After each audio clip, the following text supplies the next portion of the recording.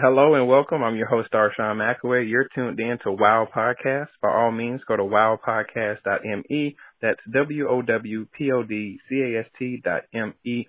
Today we have a special guest. We have Carrie Lynn Webb. She's here to talk to us about her book, Thankfully in Love. Carrie, how are you doing? I'm doing great, thanks. All right. So tell me about Thankfully in Love. Let's see. Thankfully in Love is an anthology, so there's 4 authors in it, and my contribution was a novella titled Love Guides the Way. I got invited into it. 2 of my writing partners and dear friends are Melinda Curtis and Anna J. Stewart, and they got with Arc Manor, and then I got invited in through them, so it was fabulous. And when did this start? When did this connection start? The connection with Arc Manor or the connection with my writing crew? Arc Manor With is your writing new. crew. Oh, with the writing crew. Oh my gosh, that's been years in the making. We have known each other for more than a decade, and we started as Romance Writers of America has a bunch of small chapters within their organization. We met in Sacramento, and we started as just friends, and then we kind of looked at each other and said, we have got to get serious about this publishing thing. So then we all became each other's accountability partners. Like let's meet every Wednesday, let's write so many pages, and we're going to give them to each other. And there's something about that. When you know somebody is writing 10 pages, you better get your 10 pages in because you don't want to be the slacker, of the group. You don't want to be the one that has nothing, to show for yourself. And so it really, I would recommend for anybody who's listening who's a new writer, get yourself some accountability people. And then we moved into critiquing each other's work. And that's where I think all of us built up a really tough skin. And so now we still critique, we still plot together, we still write together, still go to each other for everything we need. I consider them my sort of writing tribe. But I will contend that nobody can tear apart my pages quite like they can. Even an editor, you get editor comments back and I'm like, oh, this is nothing compared to what my critique partners did to me before, But you're in a safe spot when your critique partners can be like, I just hate your character. And you're like, okay, I guess I got to change that. So that's a long time in the making, but lifesavers, just friends. This business is not easy, and everybody needs those people that just get it, right?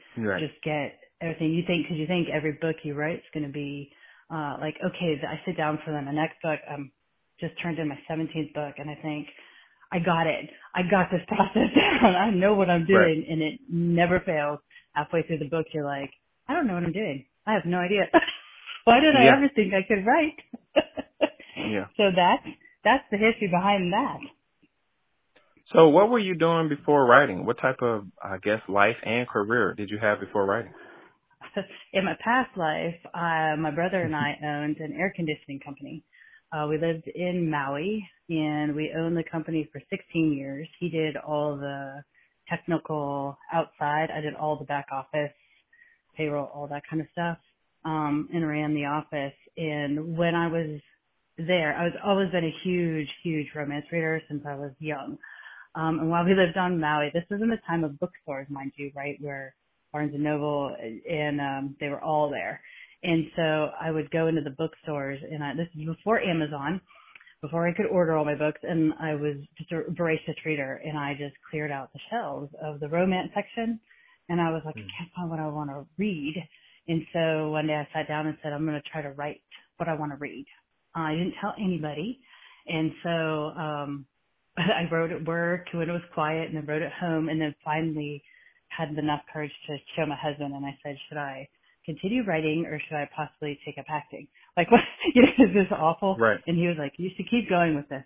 And so we did. And so I kept going and then started learning what I didn't know, all plotting and conflict and all that kind of stuff, because when you first start writing, it's almost better to not know what you don't know, because you just write for the joy of it. And and then you start realizing as rejection letters and stuff come in that there's a lot you need to piece together, and then it becomes work. And that becomes a job. So speaking of knowing what you don't know, what have you been, knowing and unknowing about this whole pandemic?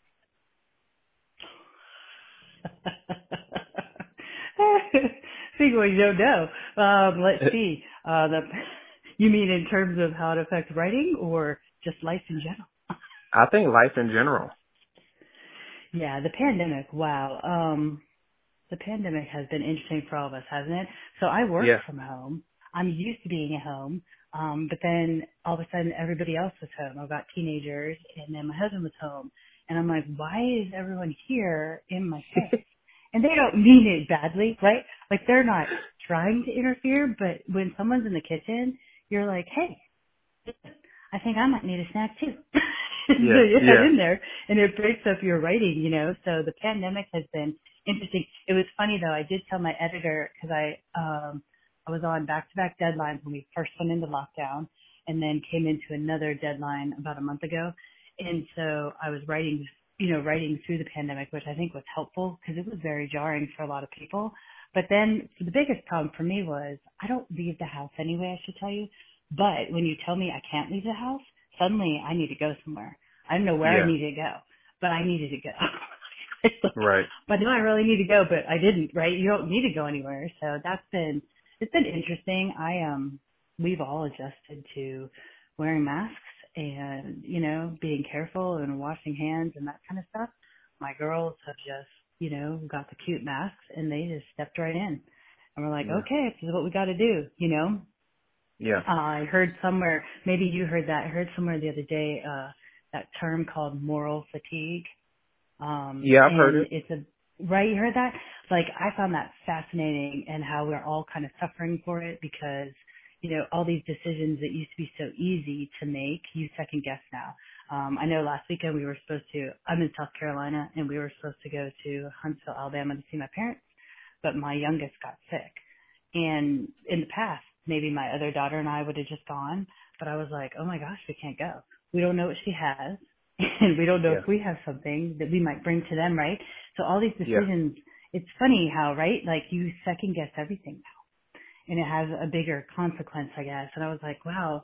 When I read moral fatigue, I thought, gosh, that really kind of like speaks to me because I think everyone's feeling it because we all have families and parents and, right, people that you don't want to expose. You know, have you had to make adjustments too yourself? Just, you know? Of course, in a huge way. Just like what you said about going to see someone, you know, we want to get out, but then we're thinking to ourselves, well, we don't know who has what, and we don't know if we have it because of the symptoms. The symptoms vary.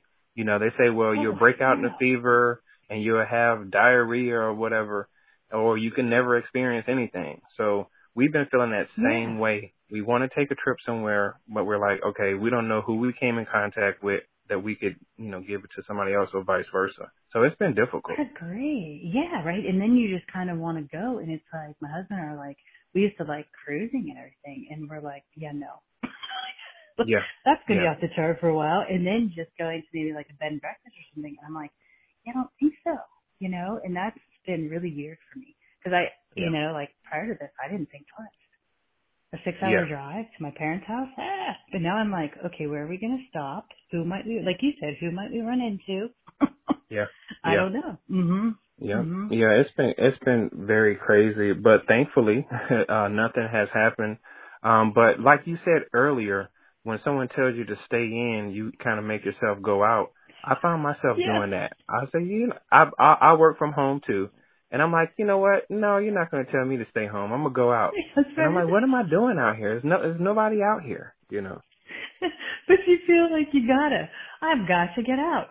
Yeah, I'm like, so the dog's gotten a ton of walks because might as well get out and get some fresh air, right? But then I know, so, and now I discovered, well, my friends have been doing it for years and I don't know why I didn't, but they were been doing the, like Walmart pickup, you know, the grocery where you can order online and do. So now I do that. So I even have less stores I go into. Right. I'm like, dear, I really got to find somewhere, you know, a park or something that I can go to.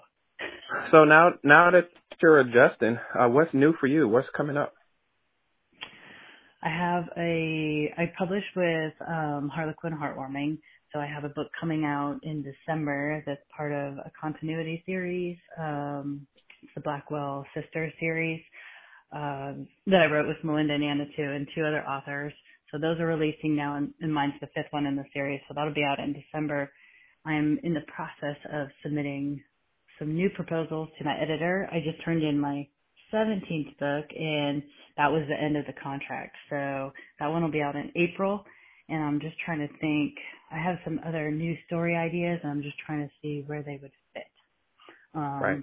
Who, what publishing house might want them, and we'll see. So I'm in kind of a relaxing space, actually. Not on deadline. Yeah. Uh-huh. So when people meet you, when I guess pre-COVID, when people would meet you in person, what would be their first impression? Their first impression. My girls tell me I laugh a lot. I'm laughing right now. I just laugh. Yeah. I like to laugh. I like to have fun. I don't like to take a lot of stuff too seriously because, as you know, even with the pandemic right now, life can be heavy, and so I like to, laugh. I just like to laugh and add some lightness into someone's day. That's kind of my motive for the, and if my books if somebody's super stressed out or, somebody's working in the hospital and they can pick up my book and take an hour or two and just escape, and just read something fun, that's what I want, just to give somebody just a moment. Right. I can definitely feel that through the phone. So let's tell everybody where they could follow you through social media and purchase your books. I have a website. It's CarrieLynnWebb.com. You can purchase the books on Amazon and Barnes & Noble, and Harlequin.com actually has them all as well. And you can find me on Facebook, Carrie Lynn Webb, and on Twitter. And I'm just dipping my toe into Instagram. There just seems to be so many platforms now, as you know. So I'm just trying to get going on Instagram. We'll see. We'll see how that goes. My girls keep telling me I need to be on Instagram. Yeah, I hear you. I'm your host, Darshawn McAway. We're talking to best-selling author Carrie Lynn Webb about her latest book, Thankfully in Love. Carrie, it was a pleasure speaking with you. Thanks. It was so much fun speaking to you, too. Hope we get to do this again. Oh, I hope so, too.